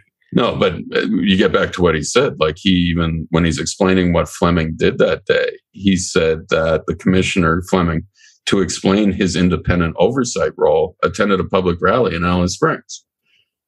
Yeah, what does that? Yeah, I don't know. I've got to have a look at the act in more detail, but it doesn't. On the face of it, I couldn't see straight away whether ICAC has the power of oversight. Yeah, well, it's interesting, but I mean, why are they sending that? And then just to placate the stupid people in Uendamu, I think, or the rest of us stupid Territorians. I don't know. Yeah. But look, I mean, what else did the commissioner do in that thing? You know what I mean? It wasn't like he was conducting himself extremely well. I mean, the first thing he did was that blunder in terms of the statement that he made at the rally. And I'm questioning in my own mind, Chris, whether he said, yes, we'll go, because I can see the commissioner actually saying that. Yeah, of course. So, we'll go and do that oversight. And, from what you're saying, the police wanted that oversight. Mm-hmm. My question is, well, did they have the power to do it? Because to me, the act is all about, looking at whether conduct has been done properly after the fact, not during the fact. Yeah. No, that's a great point. Yeah, absolutely. Yeah. So then, I mean, look, and that's a question that I'd sent Riches, but Riches again gave me this unusual statement about how he commits to explaining the role played by his office. One would assume that his office then played a role. I appreciate that should be clarified, and I will do so. I intend to do that at the conclusion of my current investigation. So, all right. Well, let's leave that alone. A little off topic, Leon. Just looking at the size of that ICAC manual, maybe you could get them to convert it to an audio book for you. It's so funny, mate. I gotta tell you. Chief Minister's Office and Department suppressing release of public information for 134 days. But they've been in power for 6 years, Chris. They've been doing it much longer, but on this particular bit, so this was, of course, the scandal that hasn't been resolved yet to anyone's satisfaction, including ours. But basically, it was about, you guys remember when the chief minister hired his brother-in-law, or somebody did for him, to be his deputy chief of staff. And during the last election, that brother-in-law signed off on $40,000 worth of taxpayer-funded travel during the election against the caretaker rules at the time, that the people like that in those positions couldn't do it. Should have been done through the department, but he was acting as the chief of staff. So we had done the FOI, and nobody would have known about that unless we had done the FOI, and we got these records back that showed that he had been the one making the approvals. So we did a series of stories on that late last year. But there was an issue when we got into this thing with the FOIs, one that took too long, as it always does. It's supposed to be 30 days. I can't remember how long that took, but when we got the information back that we used to write those stories, it wasn't all there. Everything we requested was not there, including, I think, a big one was communications that would show who ordered the taxpayer-funded travel. So we know that Niamh approved it, but who ordered it? Now, there was also Inexplicably, they had redacted names from some of the flights and didn't tell us why. And usually when you make the decision, you explain your reasons in a letter. And there was also a failure to provide all communications among staff and ministers about travel and exactly what they knew about it. So we asked for an internal review. They had 30 days to complete the internal review. It's now been 134 days since that formal request. That was the other day. So what they do is they just kept writing to me saying that it would unreasonably interfere with the operations. Now, their legal responsibility to review would unreasonably interfere with the operations of the department and the office. So it's DCM&C, Department of Chief Minister and Cabinet, and the Chief Minister's office that we had these documents from, and they're sending us pretty much the same letter within a day or two of each other. And they just continue to kick it down the road another 30 days. But what it means for us is that, look, I've actually had DCM do an internal review for me on the same day because they got angry with me about something. And she said, and I wrote and said, this was, the other woman there was involved in the ICAC thing, Karen Batten. And I said, yeah, can I just get you to do the internal review, please? Here are my reasons. I don't think you did your job properly on this. I don't think you answered things or provided the information. And she said, yeah, the internal review is done. You consider this done. Now, once that's done, I can then go to the information commissioner if they still refuse to give us the information we want. I can't do that. And all the time they've got me in this kind of purgatory now.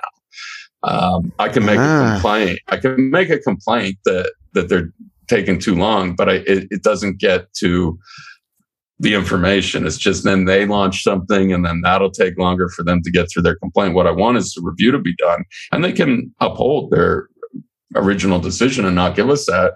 But then I can go to the information commissioner and say, look, it's in the public interest that we get all of this.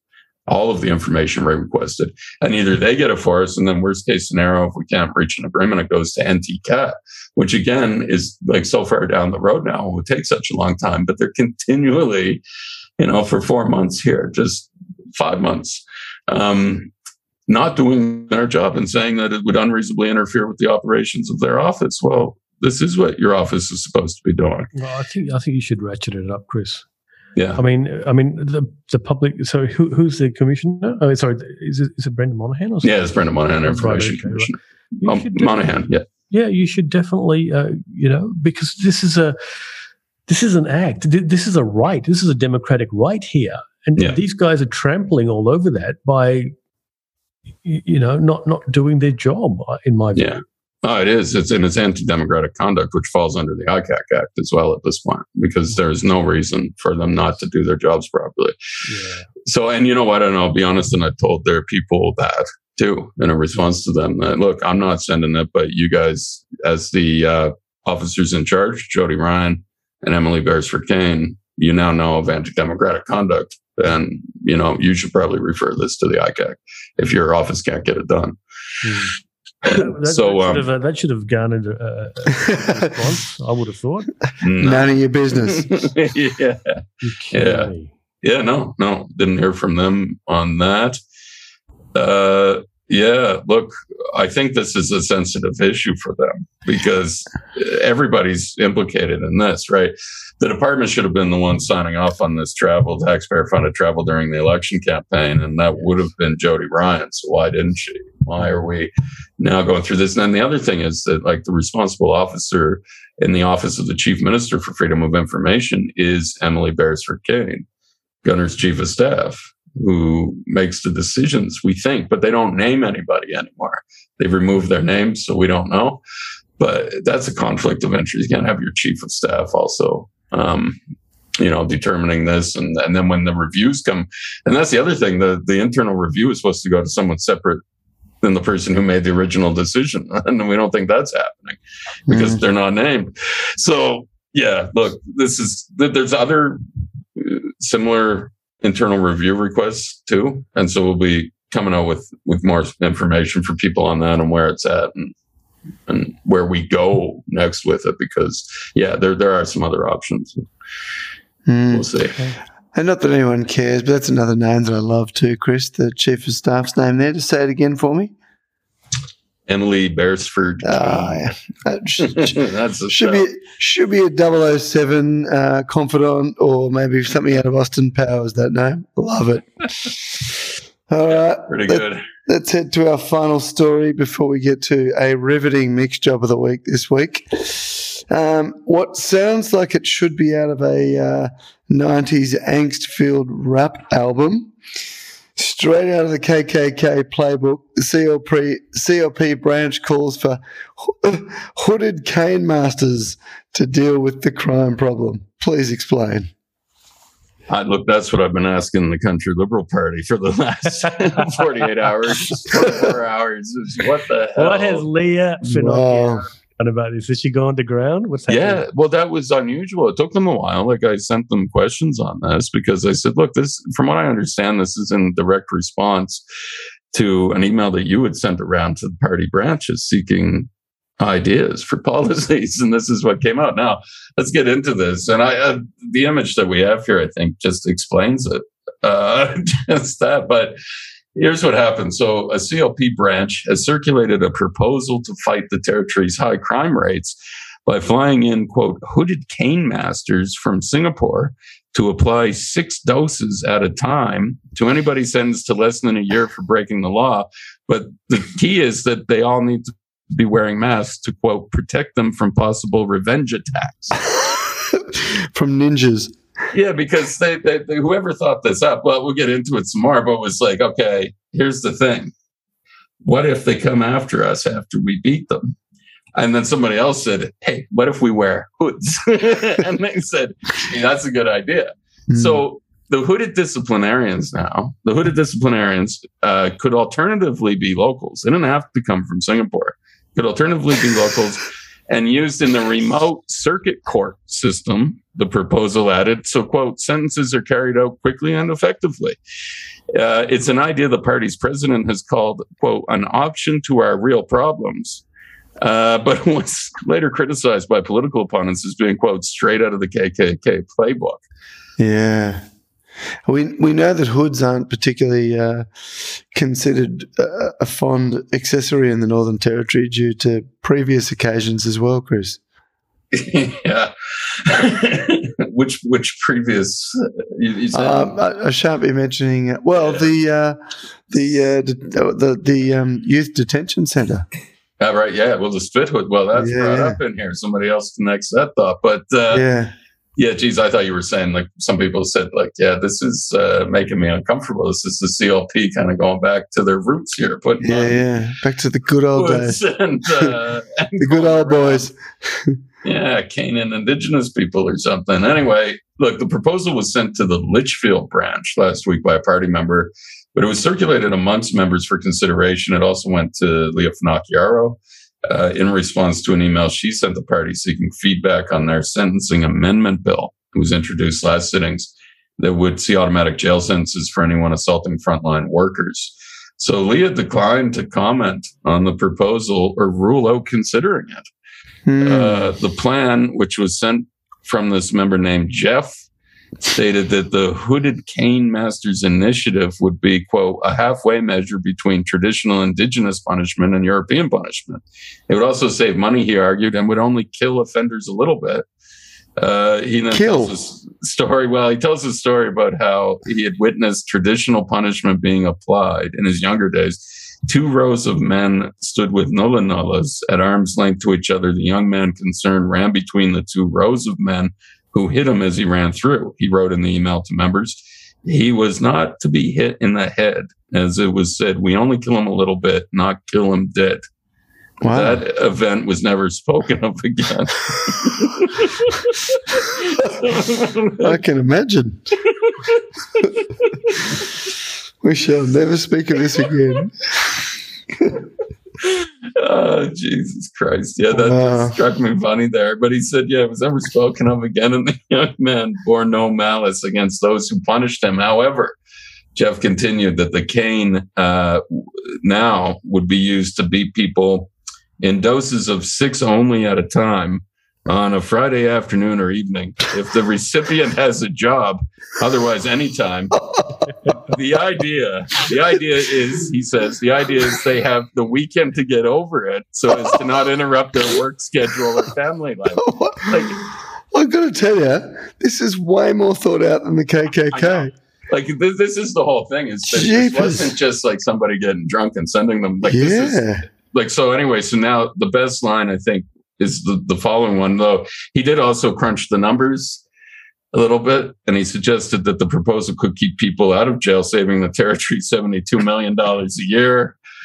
But here's the line. He says, the cane masters could be flown in from Singapore and hooded to protect their identities, or a pool of, say, 5 locals, all hooded on the day to protect them from possible revenge attacks. I prefer the FIFO approach, he said. I'm just picturing the small town, right, where everybody knows each other. No, I'm Hey, Bill, I recognise those shoes. I'm picturing something completely different. FIFO guys from Singapore on Singapore Airlines takes his cane onto the aircraft, the violin case, and they put it in the overhead locker. Yeah, then puts it together to clear it. No one touches the violin case. Oh, Jesus. Wow. I mean, look, it's pretty serious for those copying the cane, let me tell you. But just the delivery of it, Chris, bravo, son. Oh yeah, this is like anyway. So Does Jeff have a last name, by the way, or he doesn't like to disclose that? It wasn't in the email, but I think everyone knows who he is. But anyway, I don't think it was necessary in this instance. He said the proposal was warmly accepted by Lichfield Branch Chair Danny Skews. Yeah, so Danny Skews wrote in an email to Leah and other party members that this idea was, quote, well and truly overdue. Because the justice system is broken and requires drastic measures to fix. Well, yeah, I think some people agree with that. As can be seen with this push to stop the use of spit hoods, how else do they propose to stop these horrible cockroaches? They sleep all day and come out at night from spitting on the people we ask to control them, Skews wrote. Wow. Yeah, so you're getting into some unnecessary commentary maybe there. COP President Fiona Darcy went to her and said, what are you making of this? She came back and she said it's being considered. Wow. Wow, that's an interesting response. Yeah, her line is, this great Australia is a democracy, and all of us can discuss and consider many options to our real problems, she said in response to questions from the NT Independent. Now, we ran that story. The story went up this morning and it ran for a bit. And then the Liberal Democrats and Sam McMahon put out a media release on this. And this is straight out of the KKK playbook. So Sam McMahon here now, they're against it. Yeah, turning on her old party and saying that her new party does not support corporal punishment, such as the, quote, the caning of Indigenous children by hooded cane masters, and called the CLP's idea abhorrent. She said, Australia has not had corporal punishment in any form for decades, and this proposal is straight out of the KKK playbook. Liberal Democrat Solomon candidate Kylie Bonanni also denounced the proposal. We're all frustrated by the lack of action on crime in the territory, she said, and it is one thing to punish someone, but it is an entirely different thing to physically cane them. McMahon said she was shocked that CLP President Fiona Darcy had refused to rule out the policy idea. That's not democracy in action. That's stupidity in action. Stupid is as stupid does. Yeah. Look, like the whole problem here, and Leon, you kind of, I think we've talked about this before. When we put this up, and I was worried about this, like when we put this up, you're going to have people saying, I mean, this is a ludicrous idea, right? Like, this is just ridiculous. But when we put it up, I knew that people would be saying, hey, this is a good idea. Well, we're going to do something. I like to see the bleeding heart liberals, whenever the leftists down south spill their Chardonnay over this. This is the kind of stuff we should be doing, but good luck. And I thought, Jesus Christ, but this is the problem here. is that we are all frustrated by the lack of action on crime. And the gunners now put us in this position where these crazy ideas will actually be considered because there has been a lack of action on anything else. There's been nothing to try and curb this crime that continues to get out of hand. That is more and more every day. In Alice Springs, we know how terrible that is. And some of the stories we ran just this week about what was going on there is just horrific. And then up here, too, in Darwin, we've got these issues. And when you have that vacuum of leadership, that there's just absolutely nobody taking responsibility for this, there's no solutions being offered anymore, the people will gravitate toward these ideas, I think. And that's dangerous for a lot of reasons. And like, I think you had said that, Leon, right? About how he's creating this void where someone like a Trump type character can come in with a lot of awful, racist, hurtful ideas that people will gravitate towards because they're fed up. And if Gunner doesn't get that people are fed up, I mean, go and read those comments on the story on the Facebook page. And this is where it's getting. He's now such a poor leader that people are starting to go down this thing like we should put on masks and go cane people around town. Like, I'm just troubled by that. And the more people didn't say, like, wait a second, this is absolutely ridiculous.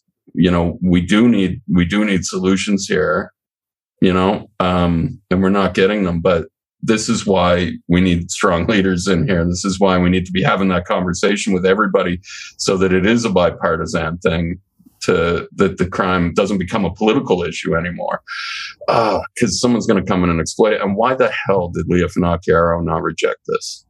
Because I'm thinking she's just playing politics. She wants to see, well, I wonder how Territorians will think about this. And it seems Fiona Darcy's also kind of put it out there. Now, maybe tomorrow, it's Good Friday, maybe at some point they'll, in Parliament, I bet you Labour will turn it around on them and bring it up. And they'll say, oh, no, we never endorsed that idea. But clearly they're putting this out as a feeler. It was in draft without prejudice. Yeah, exactly. Yeah. So, I'm really worried about that. It's dangerous. And, God, it's just another one of those issues that we're no closer to solving here, especially under this government with this leadership. But Chris, just to clear up one of the points that you made before, all the problems in Alice Springs are fixed now because they had a 7-day blitz, so it's all good. Yeah, that's right. Yeah, just for Gunner to be there. And, yes. We were looking into that a bit more. Yeah, he was definitely there. And, some people had some concerns about they only show up to clean up when the emperor's arriving. But they did a really terrible job. And I was reading on ABC today. Thank you for using the word terrible there, Chris. Yeah. 40, they sent 40 cops down from Darwin. Well, I just know, guys, just from talking to cops, that means that's 40 less cops from Darwin. We'll be out there on the patrol. So we are now a lot more vulnerable in our homes in Darwin when they all go down to Alice Springs for those blitzes. And then you saw what happened. I mean, there was a pregnant woman who was sexually assaulted while walking in the afternoon in Alice Springs. My God, this is it's getting out of control. And you had another incident where they arrested some teens for stealing a car, and they then got bailed, sent back out under the Youth Justice Act. And one of them stole a car later that day, went and stole another car. This is just this week, in a day. Anyway, man, we got to find a solution here. And this is going to take leadership. And my God, and like I said, the CLP is not contributing anything with this kind of nonsense. Well, we should move now to Mick's Job of the Week, boys. I've got a doozy for you. Given, what we've been talking about throughout this episode with budgets and, excessive amounts of spending, we've currently got a job for the Regional Executive Director, Barclay, being advertised by the Department of the Chief Minister and Cabinet, paying a cool $237,000 to $254,000. Unbelievable. you need to provide leadership in the public sector, ensuring directions of government are implemented through coordination of whole government policy. I don't actually know what that means. Leadership. It sounds to me like the person that was paid to do that job's now outsourcing it to someone else to actually implement it, similar to the previous job we talked about a few weeks ago. But 234 grand, boys. There you go. No wonder you can't find people in your own businesses. Oh wow! What was the title again of that? The title of that is Regional Executive Director, Barkly. Yeah. So Barkly's a very small region. Imagine what it pays if you're doing it in Darwin. You might get a mil. Yeah. My God. Yeah. Anyway. Wow. Yeah. I don't know. Anytime these people are talking about leadership after what we've just discussed, that's a trigger word for me now. There is no leadership there. I did have to laugh because one of the desirable criteria for this job that pays a minimum of 230 whatever it is grand per year is a tertiary education. That's desirable. If not, no problem. Is that right? Really? That's not even required. It's not required. It's just desirable. Yeah. It's more desirable that you're related to someone. Yeah, exactly. Oh man. So many good jobs. But why are we losing these positions too? I wonder. Like, yeah, somebody was saying that. Like, who's vacating a $237,000 a year job? Somebody who's making $350 now probably got promoted to be the economic commissioner or some nonsense. And we interviewed someone a few weeks ago, Leon. Correct me. I just can't remember who it was, but they were on a cool 650 or something. That would have been the Vice Chancellor. Oh, it was too, yeah. So that's semi-government at least, isn't it? He's not making as much as He actually Maddox. said he was overpaid. He's not making. Did he say he was making that though? Because I thought he said he made did. less than Maddox. Oh, 650. Yeah, that's what Maddox was making, Hmm. and he was supposed to make less. Anyway, did you guys play that yet? He's probably getting 649, Chris. Yeah, I thought he made a big deal about that too. Anyway, But in fairness, he did say he's actually overpaid. So I'm not sure if that means he's had an immediate adjustment. But yeah, the public record says it's about 650. so what's he doing about that? Like, is he giving some to Well, he's not charity? handing it back at this stage. I know that Yeah, much. but then he would be giving it to charity or helping out people in the community somehow, doing something positive for the rest of us. Yeah, I can't confirm or deny that, Chris. Yeah, okay. You'll have to dig deeper on that one. I'll have a while. Gentlemen, happy Well- Easter to the both of you, my friends. Yeah, before you go though, Me too. Chris, did you get a chance to listen to the story the interview we did with Peter Gresta? Oh no, my God, no! I've been too great. Woody's been sick all week, so it's just been me in the office, and we lost another person. So I will listen to that this weekend and enjoy that very much. Woody's been sick. Didn't he just have COVID? What's wrong with him? Yeah, I don't know. Can we say that? But anyway, he can tell you. But he was not in the office this week. we know he's That's all I'm corrupt, but is he prepared to unwell say. as well? Yeah, he was not in this week. And I've got to say, Chris, on last week's podcast, you highly recommended the podcast, which I think you initially said was the best podcast produced in the territory, and you quickly corrected yourself and said equal best. Yeah, exactly. Lost in Larimer. Yeah, it's excellent. Yeah, It's- Kylie Stevenson. It's a great yarn, except for the person that it's about, right? So for everyone else, it's actually a great story, well told, great theatrics, and she reads it very well. So Yeah, and just the comments from those real people who were there in Larimer, those characters that are all fully developed. As a journalist, that's why some of us get into it, that we don't have much imagination when we want to be writers. And so then you go into journalism where the characters are already developed for you. But I think when Kylie kind of went down to Larimer, and she'd already had connections to the place, right? She'd correct. been on And I think that writing. really helped. Yeah, it did. Yeah. And she had known Patty. She had actually met Patty before. So she's the best person to write the story. Yeah. And yeah, she just does a fantastic job telling it. So it's really good. And And the book Larimer too, It's very good.